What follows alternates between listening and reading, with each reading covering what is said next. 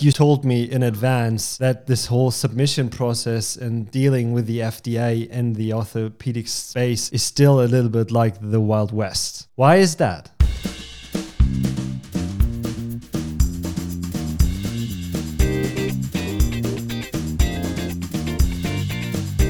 Ladies and gentlemen, welcome to Talking the Cure, Hogan Lovells Life Sciences and Healthcare podcast.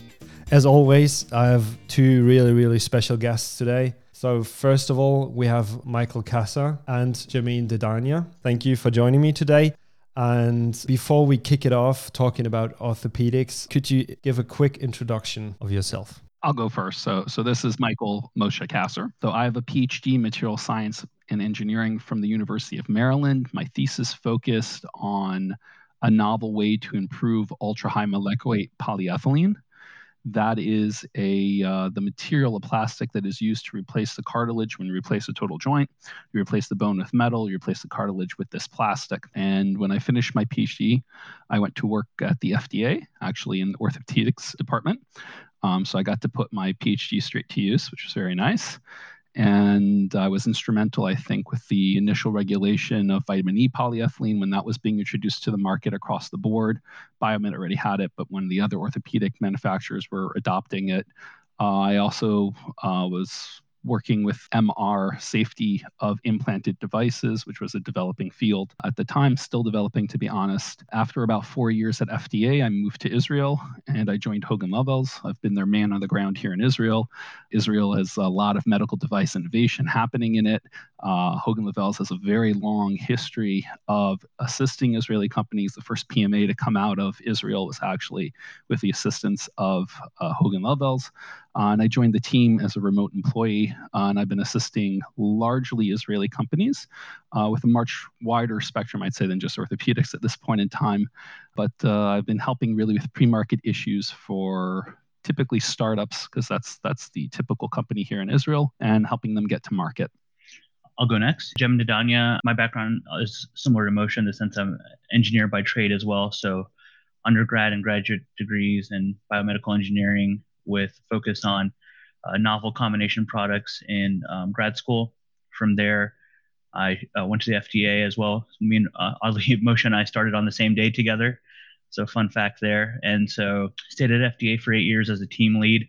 While Moshe and I were both in the orthopedics group, my area was much more in the combination products, bone void fillers, really anything that wasn't spine or joint replacement, metal or plastic. And from there, I went to Stryker for 4 years, more so in the trauma and extremities group as a manager, and then recently joined Hogan Lovells about 9 months ago. Thank you very much for joining. So I have two heavy experts on my hands. I have not yet had much contact with the field of orthopedics. And you give already a quick introduction of yourself, but I'm always keen to learn why you decided to get into this field. So I think my PhD expertise is actually what ended me in ortho, and I've been doing that ever since. Although again, in Hogan, it's not just ortho. I'd say maybe half of my work, probably less actually, maybe 30 to 40% of my work is in the orthopedic space. But probably, I guess it's because of my PhD. And for me, it's similar too. I think for the past 14 years, I've been really working in the orthopedic space. And what really got me there in undergrad and grad school, you kind of have a choice of what therapeutic area do you go into. And I think what's really interested in me with orthopedics is just really the hardware, right? That really got me into it. And then just kind of seeing where the technology has evolved to. But similar to Moshe, being at Hogan Lovells now, definitely working in different areas on top of orthopedics. Before our conversation, before I even more likely reach out to you and ask if you would be willing to talk to me, I read a little bit beforehand. And it appears to me that the concept to market development of orthopedics devices occurs across the total product life cycle, including device design, preclinical testing, clinical investigations to support marketing application, and monitoring of device performance after market introduction. This process involves industry, regulatory agency, healthcare providers, engineers, scientists, lawyers, and patients. But in this particular So I just named them randomly, so there was no order. So where got you guys involved? And I'm pretty sure right from the start, more likely, but could you give me a quick rundown where you start working on projects when clients reach out to us? We often get involved at the earliest of stages after a company has an idea, really even just the first stage of funding, first round of funding, angel funding. They have a little bit of a proof of concept maybe on the bench. Their next step, of course, is to get the next round of funding. And to get that round of funding, they need to be able to present what their expected path to market is from a regulatory perspective, assuming that their a medical device is going to be actively regulated. So we assist already at that stage where we lay forward, this is what we think you're going to be. You're going to be a 510K or a de novo or a PMA, and this is why. And these are the tests we think that FDA is going to require. So that allows the company to put together a more informed business plan, which then can present it to investors to get that next round of funding. And then you use that round of funding to actually go and run those studies. You also often, if you're a novel product, discuss that device with FDA via the pre-submission process to make sure that, I joke like, we have a good crystal ball, but there's no perfect crystal ball with FDA. The only way to really know what FDA wants is to ask them, is this what you want? And then they'll tell you what they don't like about it. So we're good at getting you pretty close, but you never know exactly how things are going to go. So we certainly assist with all stages of that process. We give technical consulting for the design of those studies. If we have the technical expertise for the actual bench testing or clinical testing. And then we assist with the marketing application that would allow you to start actually selling the device. If you need to do an investigational trial, we assist with the request to run that investigational trial and IDE. And that's really kind of the extent that I go to. I'm a pre-market person. I don't really deal with post-market issues once they're on the market with the issues coming on. And to add a little bit more what you were saying, so between Moshe and I, we've probably seen a lot of everything in orthopedics, from bench testing to submission types to animal testing. So we're definitely kind of keen on that. We can come in and help in most of those spots, and really just kind of the strategy of, looking at these test reports, analyzing what data is coming out of it, and really helping the clients really get through those next phases to write a submission to get it to FDA.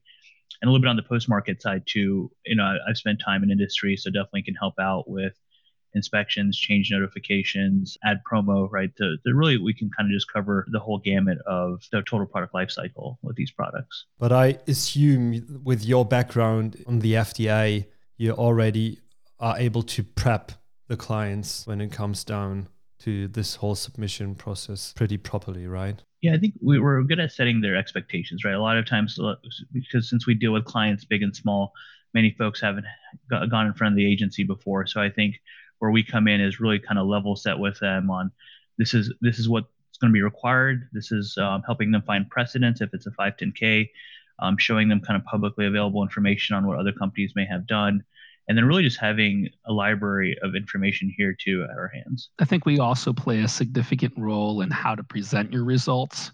Many companies do the test, we got our results, okay, we did what we're supposed to, we're good to go. But that's usually not the bar that you're looking for necessarily. You have to explain and justify to FDA why those results are good. And I think that's probably where we have the greatest value added, particularly with our technical expertise. We know what kind of arguments work because we were reviewing those arguments and telling you which ones didn't work. And it's easy to spot the holes. So very often it reduces we put more work in the front end to have less issues with FDA on the back end. But you still told me in advance that this whole submission process and dealing with the FDA and the orthopedic space is still a little bit like the Wild West. Why is that? When I started at FDA, my branch actually had a new branch chief, Joni Foy, and she came over from cardiovascular. And she was kind of shocked at some of the longstanding policies in orthopedic, where we would accept at that stage promissory sterilization validation. You didn't need to do pyrogenicity testing. There were a bunch of tests that just weren't heavily focused on in ortho, at least when I first started there. And I think that makes sense. Cardiovascular, if those devices don't work, you're often dead, right? Orthopedics, if that device doesn't work, you're going to be in pain. you're not going to work so well. The risk profile for these devices are inherently different, and I think that did allow different amounts of scrutiny for some things. And that's sort of what I meant when I said it was the Wild West, in the sense of it was less by the book. I think that gap has narrowed over time. Certainly for biocompatibility, that is narrowed. Sterility as well. You can't give FDA promissory anything. So it's less so, I would say, now, but there's still ways, I think, that ortho specifically finds ways to kind of round some of the corners that don't really affect public health. I mean, one of the things that I think is great about FDA is the typical employee, I think, very well understands the mission statement of FDA, why you're there. You're there to protect public health. And that means not letting bad devices on, but it also means letting good devices through. And so where possible, I do think reviewers look for reasonable corners to round that isn't going to affect public health. So there's a large focus on biocompatibility now, but ortho, for example, has a policy that if you're anodizing metal parts with well-established methods, then you don't need to do biocompatibility assessment of those parts, right? We have so much experience with that, and they'll still leverage that, which I think is unique to ortho. I don't think I've seen another division do anything quite like that. So it's still a little bit of a rule breaker, I guess, but it's always done with the Hebrew term for it would be seichel, with like intelligence and thinking through, does this really, is this better for the patient at the end of the day? And while the industry is really competitive, it's such a competitive landscape, it's actually very collaborative as well, because when I was active at ASTM or even Osmo, so with ASTM and ISO, you have competitive companies coming together to kind of create standards together with FDA. There's FDA members there. So in that sense, it's very collaborative. And same goes for OSMA. OSMA is kind of the regulatory piece of collaboration. So it's kind of interesting to see everyone kind of coming together, because they do want to kind of set rules, regulations, and then kind of come up with standards and such to help kind of move products along. And really where it's needed, like Moshe was saying, it's kind of the novel areas, right? We understand a lot of orthopedics very well with the traditional materials, but everyone's kind of going out there for the new materials. And so that's where it kind of gets tricky. I assume you have now seen all three sides: FDA, Stryker, Hogan. So you can dabble around the experience you had over the years now.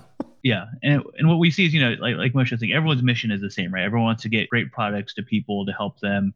But it's just the way that everyone's doing it in the strategy. To stay a little bit in this Wild West free roaming space, and it may sound weird, but orthopedics are always kind of compared to an immediate relief, well-being feeling. You teased it a little bit, but I was like, this whole clinical trial process, how is it measured if this device is a success? For example, put this on, are you feeling good?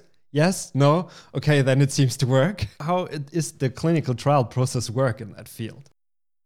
So the endpoints for an orthopedic clinical trial will almost always include pain and function. Function is obviously device specific, but usually you're getting an orthopedic procedure because something is hurting.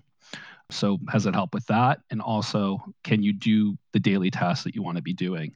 Depending what joint it is will very much depend which is the right assessment method. Sometimes there's also neurologic and obviously lack of serious adverse events. Those are the typical endpoints. And the length of the trial, I do see, I think I hear the term, stated a lot. The most successful surgery that's widely done is a total hip replacement, right? That is a life-changing surgery that has an extremely high success rate. The results are not immediate, of course. You do the surgery itself is fairly traumatic. Then there's the rehab, but relatively quickly you're a totally different person. However, FDA does also want to see long-term performance. They do that in a couple of ways. Most of FDA's teeth exist only on the pre-market side, so they try to get as much pre-market data. If it's a fracture fixation device, they want to see until the bone is completely healed. If it's a total joint replacement, they want to see at least 2 years for the shortest patient, which will usually give them 4 to 5 year data. And then if it's a novel device, they'll also have post-market surveillance, more active, post-market surveillance for something like that. Yeah, and what we see is, like Moshe was saying, everyone's mission is the same, right? Everyone wants to get great products to people to help them, but it's just the way that everyone's doing it and the strategy. Good that I had you on. Now I'm still learning about this stuff. I can emphasize that I'm not as familiar with your field. You see a lot of wild stuff on kind of LinkedIn and social media when companies are reporting on new developments, especially in the orthopedics field. So new technologies are also making massive inroads in this area. What about biocompatibility and ortho-specific hacks? Something you have on your desk often? Is this... Well, certainly an issue that we're seeing a lot with FDA. I think most, any device that contacts the patient requires a biocompatibility assessment.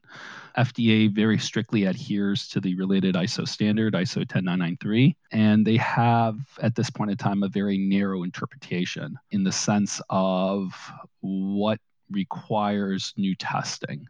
FDA published new guidance about this, not new anymore, but they published guidance, in 2015, 16, where they state that the assessment needs to not just include the materials that the device is made out of, but also any manufacturing agent that is used throughout the manufacturing process. So things like cutting fluids, cleaning agents, mold release agents, anything like that could remain on the device and affect its biocompatibility.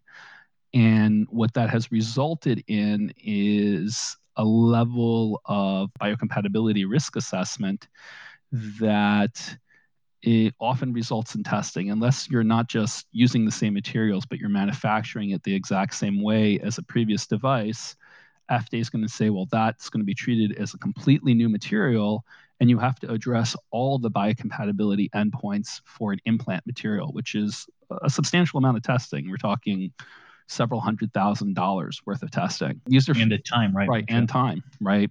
Some of these tests, right, the implantation test is at least 13 weeks. Subchronic, chronic testing, those take long times.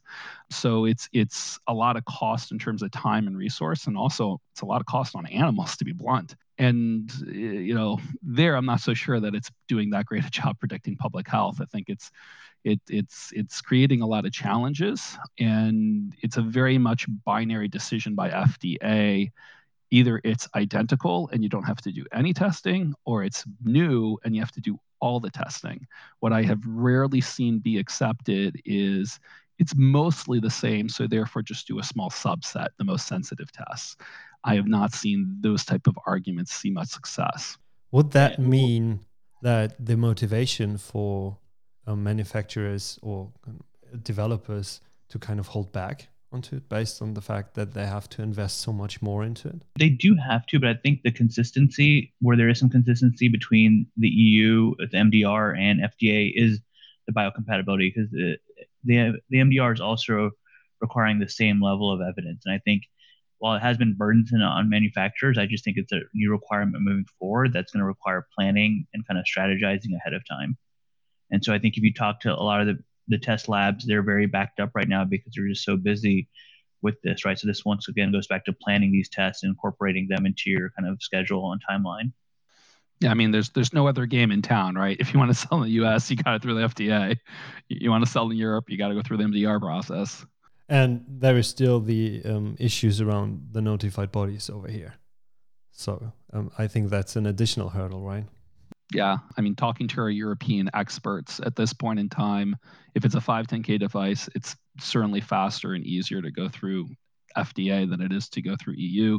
Even a de novo, I would say, is easier. Only a PMA, would I say, maybe would take longer with FDA, which is a change from how it used to be. Of course, our listeners are always interested in your insights, and with your significant background, I think that is super interesting. So let's take a quick look behind the scenes.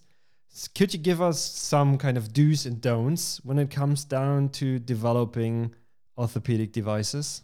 I think probably where we most see issues is when you're doing testing, you get your results and you don't explain why those results justify that your device, passed the test. You just say, well, we'll let FDA decide if it's good enough.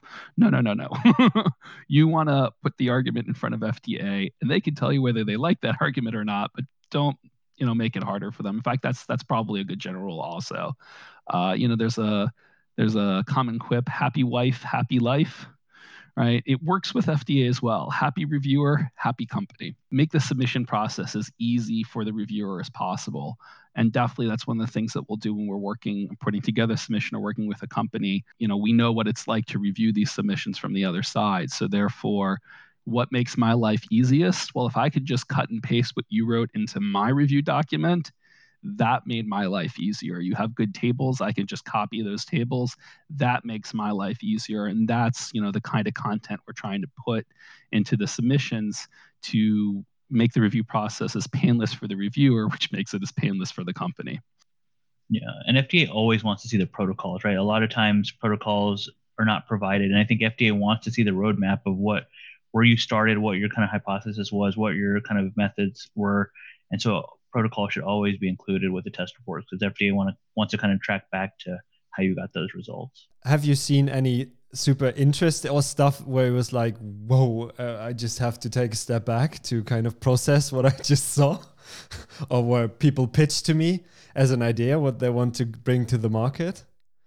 I don't know if it's confidential to reveal. That's my problem. Most of the innovation that's occurring in ortho these days is occurring in the smaller joints.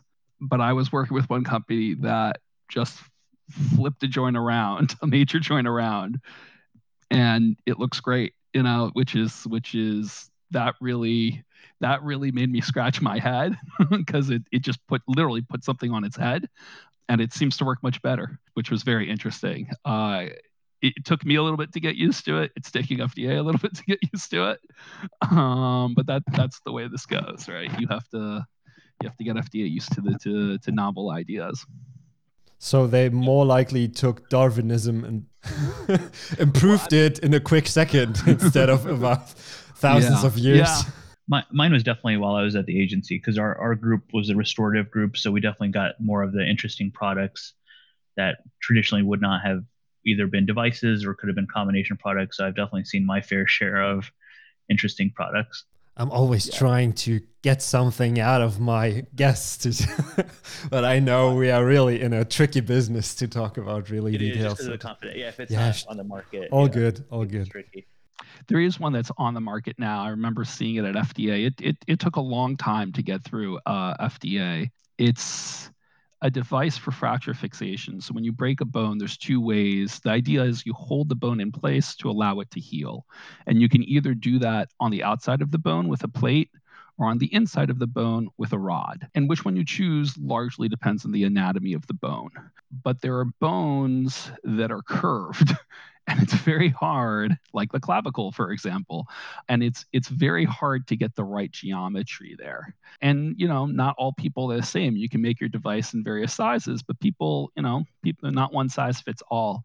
So one company came up with a brilliant idea. Luminos came up with an idea that why use a metal rod? Let's put a balloon in there, inflate it with a liquid polymer, and then polymerize the polymer into a solid using light. This is a concept that's used in dental devices all the time.